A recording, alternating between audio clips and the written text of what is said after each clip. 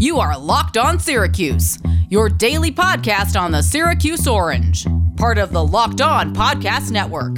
Your team every day. All right, time for a Thursday edition of Locked On Syracuse. Sponsored today by RockAuto.com. Amazing selection, reliably low prices, all the parts your car will ever need. Visit RockAuto.com and tell them Locked On sent you. Tim Leonard, Tyler Rocky. It is the Locked On Syracuse podcast. You can follow the show on Twitter at @LO_Syracuse, or just search. Were we getting a scoop the other day, Tim? Yeah, I think we got a scoop. We got to get to that in the later half of the show. We're going to have some fun in the back half, do some news and notes, as we're calling it. Kind of a new segment where we just basically catch you guys up on anything that you might have missed that were kind of smaller stories, but could turn into bigger stories. And we'll probably do that maybe once a week going forward, because it seems like we've obviously had to talk a ton of football lately, and then we've gotten in this habit of where we're like, oh, we haven't had any time to talk about this or any time to talk about that. So, which is kind of the reverse problem we had in the summer, right? Now it's actually a good problem to have. But anyway, we will kind of catch you up on some of the little stories, different things. John Wildhack made a pretty important announcement, some recruiting news, and like you said, there was a scoop that dropped from a certain Syracuse commit. So we will get to that. Also, Syracuse Lax, back. Yes, Syracuse Lax is reeling in recruits. Back. Yeah. Don't fire John Desko just yet. We can have some fun and talk about that in the latter half. But I think you watched the film back. I know we had already watched most of the film back when we talked on Monday. You really went deep into the film today. You were telling me. Yeah, I did a little snap tracking. Yeah. Okay. And I've started to derive this from what happened in that game against UNC. I think the offensive line did enough to give that team a chance to win. Now, UNC, a very good team, as we know. A top 25 team. What are they now up to? Like 13? Yeah, 13. Again, the rankings are weird right now because the Big Ten and Pac-12 are out of it. Well, and Big Ten's back. They're going to be pumped back into it soon. So right. We'll see how all that goes. But yeah, so UNC, a very good team. And they were probably going to win that game anyway. But when you're pointing out, and again, we went through this a little bit with our blame pie back on Monday's show, but I left the offensive line out. And right after you put them in, I was kind of like, yeah, I should have put them in. That kind of slipped my mind. But I'm looking through it now. DeVito had plenty of time to... okay, I won't say plenty of time to throw by the traditional pocket, because what do you say? It's usually you want to give your quarterback 4 seconds to throw. Yeah. Now, he wasn't getting 4 seconds to throw, but the way that the Syracuse offense is tailored, you don't need 4 seconds to throw. Think about Eric Dungey when he was having all the success. And I even went to the extent of I went back and watched the Eric Dungey game against NC State. Wow. Okay? And I think that game is the best offensive game Syracuse has played under Dino Babers. The best. Yeah. When you consider opponent, the amount of points scored, the success, all that stuff. That's the best game Syracuse has had under Dino Babers. That's a baller Dungey performance. Fresh off the whole getting talk. benched. Yeah, getting benched. Right. It should be Tommy's team. You go, you clinch a bowl that game. That's one of my favorite games of the Dino Babers era. Yeah. Anyway, I went back and watched that game. Eric Dungey never needs more than 2 to 3 seconds to throw the ball. So what that tells you is that's kind of how this offense flows. That's what you do to have success in this offense. And I also forgot in that game that Tommy DeVito came in for a little bit as well. Yeah, it's weird. I can't remember the exact nature of it. Right at the end of the first half. He came in, and he just looks super confident. The first pass he throws is a 20-yard strike over the middle to Jamal Custis. Oh, man. And then I think the next pass he throws, he forces a defensive pass interference for Taj way downfield. He looks fearless, and he looks like he's not running for his life. Now, last year he was kind of running for his life. But this year, and again, we're looking at a sample size of 1, but this year I don't think he needed to run for his life. So I went back, rewatched every offensive snap where DeVito was on the field, and I came away with some of these numbers, okay? So, again, there's like the official stats, and then there's going to be the stats that I'm kind of gathering, what I'm seeing. The eye test, so by the innate definition of a pressure, it may not actually be a pressure to the way that my eyes see it, okay? So the true pressures that I saw, where it was an offensive line-induced pressure, I only saw 3. And the first one came with 6:49 in the first quarter. So how about that? The offensive line played that well, in my opinion, where that's the first time. And again, the clean pockets, so I think he took 51 snaps, okay? He got a clean pocket on 28 of them. Now, He did get sacked 4.5. Well, okay, so I've got sacks that are DeVito's fault, sacks that are the offensive line's fault. I have 1.5 that's DeVito's fault, 4.5 that's the offensive line's fault. And there was a really bad one. In fact, there was a 3-man rush one time. Luke Benson's I know which play you're talking about, yeah. He gets called for a hold on it too, but he's one of the guys picking up one of the 3. So you've got 6 on 2, 5 offensive linemen, and then I can't remember which running back was in the backfield, but they're in charge of chipping right there. And DeVito gets sacked. There's a hold on the play as well. But the first 6 dropbacks that DeVito faced were clean. Now, I also have him getting 5 snaps where he was pressured and then escaped the pressure and created a positive play. He did some good things with his legs in this game. Yeah. And then on top of that, bad decision pressures where, sure, okay, maybe there's a little bit of pressure coming up the middle, but DeVito could have done more to avoid the pressure, get outside the pocket, make something happen. There was one play where his weak side was wide freaking open, and he could not identify that, and he ends up taking, he ends up throwing it, or no, he takes a sack instead of potentially, and I think this was a 3rd down too, instead of potentially creating some sort of play.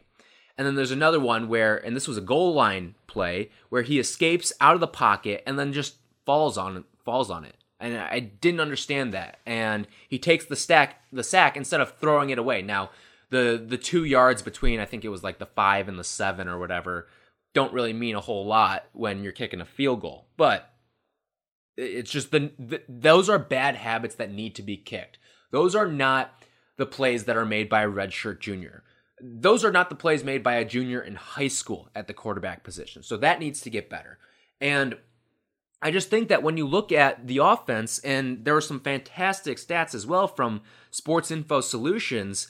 So SU was pressured on 15 of 51 dropbacks. That's 29.4%. And that's the 5th lowest rate among the 11 ACC teams that played so far in 2020. So the offensive line actually gave DeVito some chances to throw the ball. I think this comes down to the larger point of he needs to be more accurate with the ball when he's given the opportunity to make a play. This is starting to become a DeVito thing, and that's what's really frustrating about this is because we never expected to have problems with Tommy DeVito. Syracuse was supposed to be a well-oiled machine with a hotshot quarterback, but instead, T.D. McCoy comes through the door, and now we're looking at problems at the quarterback position. It's inaccuracy. It's the inability to throw the deep ball. The deep ball, it felt like, was a strength once upon a time. Now it feels like it's pulling teeth trying to get him to complete a deep ball. All right, so a lot that you said there I think I agree with. I will say when I watched back the film, I felt like the offensive line started the game out a little shakier than they ended it, and DeVito started the game out actually better than he ended it, if that makes sense. So I don't know if you had the same reaction. You're onto something, though, with the seconds per play, because when you watch other quarterbacks, when you watch Eric Dungy from the old tape, when you watch DeVito in 2018. Yeah, no, take DeVito. I even watched back all of his snaps from the UNC game. He had deep ball accuracy. He looked for second It's a options. different Now, player almost. He did have a little bit of time, a little more time to look for that second options, but he would make smart decisions on a whim too. He had a couple bad passes here and there, but he would scramble out of the pocket. He knew when to throw the ball away, all that stuff that makes a good quarterback. He was executing it. He made throws even when there was pressure around him. Now, he tucks his tail and goes Tom Brady, Drew Brees, and just takes the sack. And that's the thing that's frustrating, is the development hasn't been there.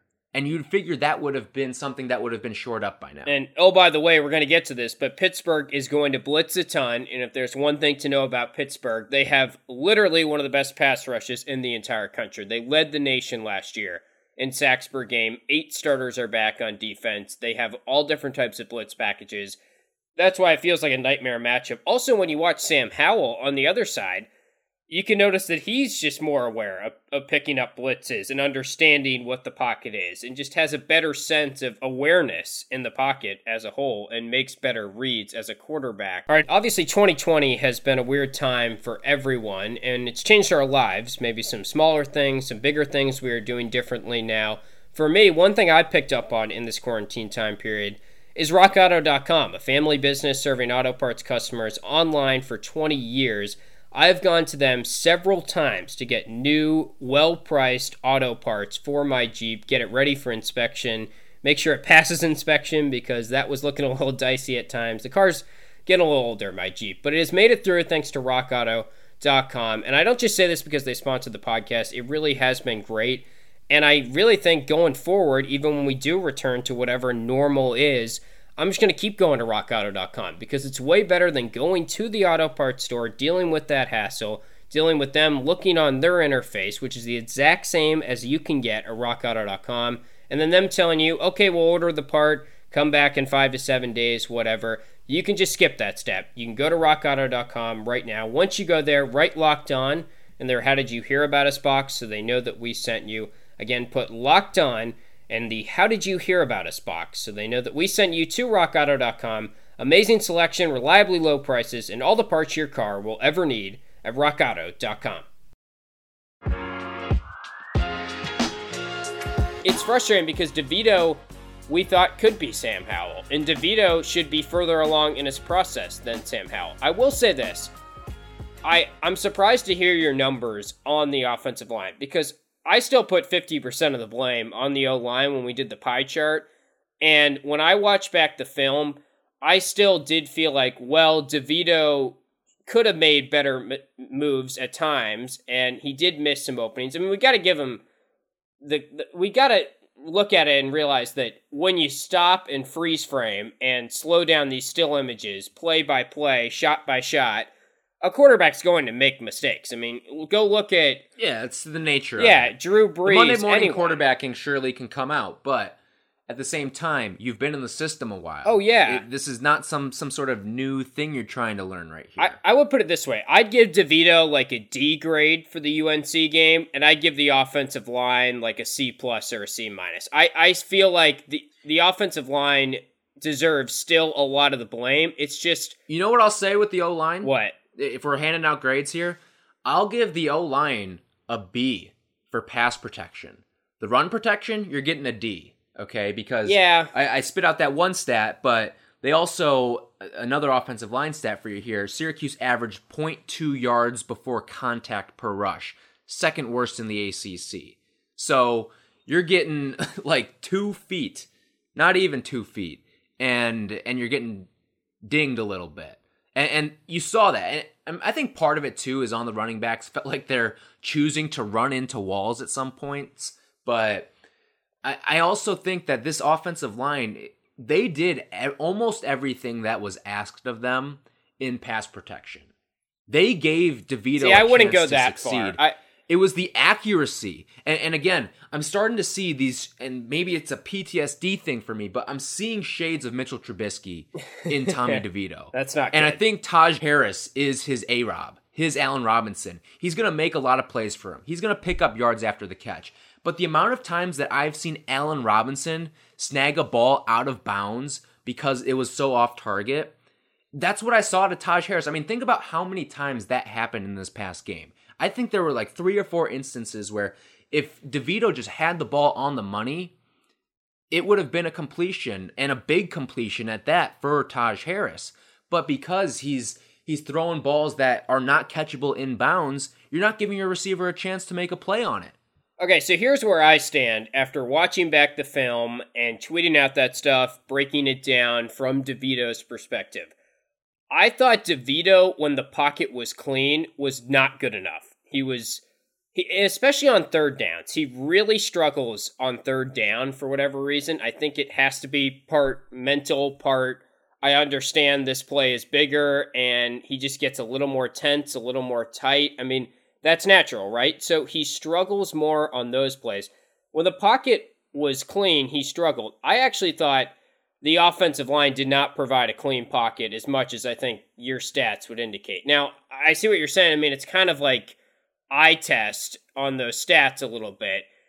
I would still just say, let's not pretend that the O-line is getting better or anything. I mean, they got Chris Elmore The O-line out there. The O-line wasn't going to win them the game. DeVito had to win them that game, okay? But the offensive line gave DeVito enough time to succeed. Because again, with the Syracuse offense, watch any Eric Dungy game, watch some of the games of the past. You need only 2-3 seconds. That ball's got to get out quick. That's how this offense flows. That's how it functions. That's how it catches these teams off guard. That's where the speed comes in. The orange is the new fast. That's where it kicks in here. And DeVito's just holding on to the ball for too long. Now, maybe part of that is the receivers aren't getting open enough in time, but that's where the second reads come in. And DeVito's just like, and you've detailed this very well on your Twitter account, at Tim_Leonard4. The fact that he is so locked into one read is what's going to hold this team back from achieving a lot of things in the passing game. Yeah.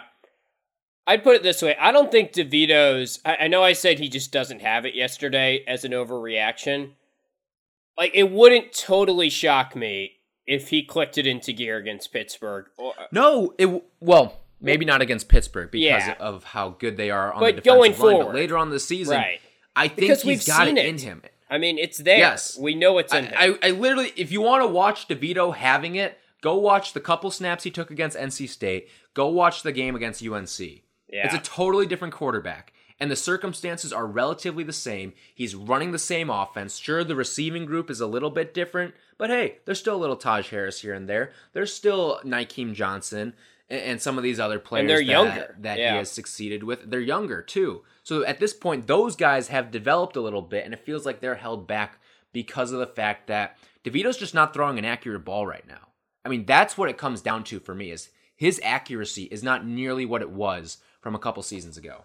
My prediction for this Pitt game is we get on Monday and Tuesday, and we just talk about how bad the offensive line is.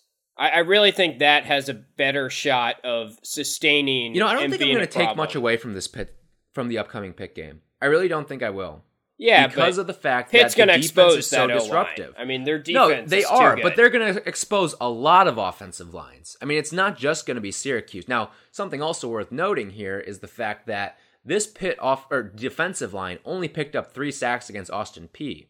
So I don't know if they're going to change the schemes or if that's just the way that they game plan for a much lesser opponent, a non-conference opponent.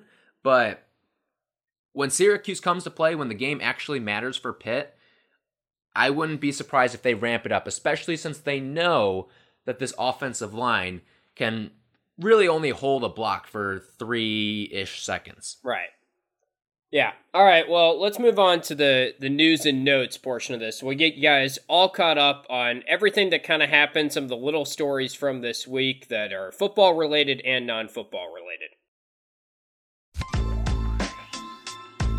All right, we're going to wrap up the show with some news and notes, a very uncreative name for this segment, but basically just little stories that are going on, catch you guys up in case you missed some of these little things. We'll start with one that was pretty close to us and the Locked On Syracuse Twitter account. This was, in case anyone didn't see it, was, I believe, on Wednesday we tweeted out that the Syracuse 2021 football class is 45th in the country. That would be their best class, according to 24/7 Sports, since 2007, which is almost 15 years ago now. It's on pace to be a great class. We've talked about them a lot. Deuce Chestnut, one of the headliners that I put in the little Twitter photo, quote tweets us and basically was calling out what we think is one of his teammates, a defensive back at his high school in Camden, by the name of Elijah Clark, who currently is committed to Rutgers, but Syracuse has expressed interest in him. Syracuse has offered him in the past a very solid defensive back. Clark is a safety who is a 4-star according to Rivals and a high-end 3-star according to 247sports.com. And it looks like... He's ranked right around Deuce. Yeah, right, which would be just another great high-end 3-star to add to this class. It would give us 6 or 7 that would be big headline guys. But it seems like Deuce is kind of trying to get in the Scoops game. We were calling him out back on Twitter. It was fun.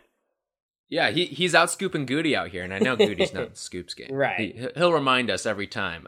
We even brought this up in the chat, like, oh, you're getting out scooped by Deuce, man. Yeah. And so, yeah, no, but this would be a pretty big ad for this team. And I know Justin Lamson, he even tweeted, and it was kind of prodding at him, too. He quote tweeted Deuce's quote tweet. So the pressure's on. And again, we're going to social Sherlock right here, Tim. I told you, look at Elijah Clark's likes. Yeah, looking good. It's a lot of Syracuse stuff, a lot of stuff prodding him over to the orange. Right. So if you want to check that out, you can put your Sherlock hat on if you'd like. And also to social Sherlock some more, wasn't there a Rutgers coach who was kind of hinting at number 5? Yes. What was that exactly? Yeah, he's like, if you take 5, we'll take 2 from you. So basically saying like, okay, if you take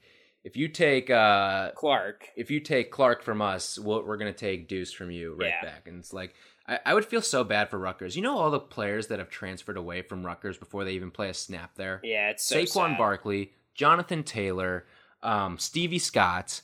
By the way, speaking of Stevie Scott, did you see who's on this Pitt roster this year, or for this upcoming game? No, I didn't. Servassier Dennis. Does that name ring a bell for you? Wow. What is that? He's CBA. Yeah. I want to say he playing? was. Yeah, he's currently second on a second string linebacker for Pitt this weekend. Huh. Okay. Well, I know they have Abanconda, who was a big time Syracuse target. He's been playing a little bit for them at running back. But we'll detail Pitt tomorrow. What do you have on the news and notes agenda over there? Well, so Syracuse, 2022 feels like Syracuse's year. In the class of 2022 for lacrosse, Joey Spallina is joining the Orange, the number 1 recruit in the country. John Desko. Seat just got a little cooler over there. Obviously, we're kidding about the Fire Desko stuff. Although, some people that... I don't care. I have no dog in this fight. Right, yeah. Some people lacrosse, just lacrosse. Right. Just... Do your lax things. Yeah, well, they're heading back in the right direction, I think, recruiting-wise. They got Chase Scanlon last year, and who knows? I mean, maybe last year could have been the year for them that a lot of people have been waiting on. So good to see that they are pulling in a lot of big-name recruits in that 2022 class. 2022, just a good year for Syracuse athletics all around. Hopefully Dino can add to his good 2021 class as well. All right, another news and notes. How about this from John Wildhack? A $1 million donation out of his own pocket. How about it? To the SU Athletics program. Talk about putting your money where your mouth is. I've never seen that from an athletic director, and props to him for doing it. I don't really know how this works. Does that mean that he just gives them $1 million tomorrow, or did they just take it out of his salary and he doesn't get paid for a while? Like, I have questions, but the bottom line is it's a good move from him as a leader, and I was happy to see that. I think that's awesome. Yeah, and even friend of the program, Justin Knight, says, I don't know if there's another athletic director that would ever do something like that. Yeah. So it shows that he cares about these kids. He cares about this program. And it's really good to see that, because again, Syracuse could use some facelifts in the facilities, in some of the other facets of bringing in top-notch recruits, and especially on the football side of things. I would hope a lot of that $1 million goes into the football program. Yes. Hopefully he saw what happened down at Chapel Hill, was so fed up, pulls out the checkbook, and is going to write a cool $1 million. And hopefully there's some others that follow suit. Listen, Tim, you and I aren't millionaires over here. I don't think we could combine our net worths and even come close to sniffing $500,000. But with Wildhack doing this, it's a good sign for this program, and it shows that he cares. Not just that he cares, but think about the guys who preceded him. When you've got guys who are bailing out early on you, good point. You're not just shelling out $1 million if you're not in it for the long haul. Yeah. And I think, and we talked about this with Wildhack's I talked about this with Wildhack's extension, and he's done a lot of really great things for this program, for this entire Syracuse athletics program. And this is just another little check mark next to his name on his resume. All right, and then a couple other college basketball notes here.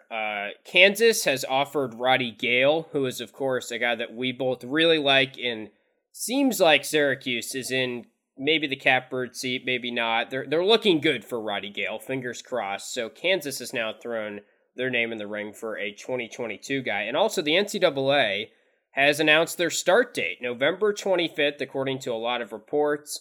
And it seems like that will be right around the Thanksgiving time, of course, when I believe they said 76% of campuses that have Division I basketball teams will have no students on the campus or will be doing remote learning during that period. So I think it makes sense. I think props to the NCAA for starting it then in that kind of golden window that a lot of people have called it, where you can probably keep the COVID cases down, hopefully, and get off to a smooth start to the season.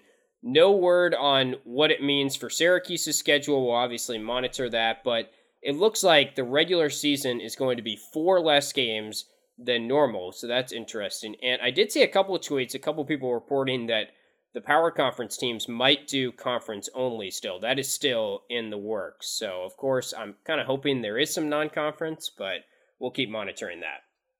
And also, in more basketball news here, how about Syracuse is going to have a player in the NBA Finals after the Nuggets pulled off the improbable victory over the Clippers. I don't know how the NBA refs let that happen, but Jeremy Grant, Dion Waiters, both going to be facing off in the Western Conference Finals. That means someone's punching their ticket into the NBA Finals, so that's going to be really cool to see. I'm kind of pulling for the Nuggets just because Jeremy's going to play me too. a hell of a lot more than Dion Waiters is. But also on top of that, remember, I think we brought this stat up on the show when it first got unearthed by Mike Waters from the Syracuse Post-Standard, and that no Syracuse players have ever matched up in an NBA playoff series until this year when Waiters played Carmelo Anthony in that Lakers-Portland matchup. That's such a crazy stat. How does that happen? And yeah, I could not believe that at the time, and now we're going to get a second matchup here. So that's just 2020 in a nutshell right now. And then, did you see this? Joe Girard III goes on, I think it was his Instagram story, and is teasing those script jerseys. The best Bring them uniforms. Back. Gosh, that'd be awesome. Best uniforms in all of Syracuse athletics.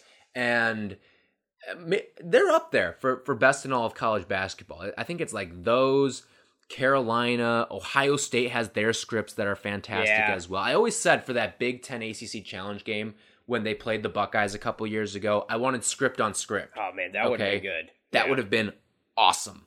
And then there's also like the old school Michigan State ones too that I love. So there's some really good ones out there, but they're in the team photo of that. Yeah. All right, well, that's going to do it for today's edition of the podcast. We'll be back tomorrow, and we're going to do our full preview of Pittsburgh. We did this last week. I hope you guys enjoyed it. We basically run through what Syracuse has to do to win the game, what Pittsburgh will have to do to avoid the upset. Then we'll give our predictions. We'll do our prop shot. We'll have some fun with some fun different bets that we'll be monitoring throughout the game. We'll get you caught up on the results from last week. So we'll look forward to doing that every... And guess what, Tim? Yeah. Guess what? What? We say it's a Friday pod, but be on the lookout because it's going to come out later tonight just because we want to give you all the intel of Pitt, get it to you a little bit early. So be on the lookout. That should be in your feeds a little bit later tonight as opposed to Monday morning or Friday morning. Exactly. That's a good point because we understand that one has a little less time for you to digest all of our nonsense here before the game starts, and then it becomes kind of irrelevant. So be on the lookout for that on Thursday night, getting you ready for the Pittsburgh game on Saturday. And of course, follow our Twitter account at @LO_Syracuse. For Tyler, I'm Tim. We'll talk to you guys tomorrow.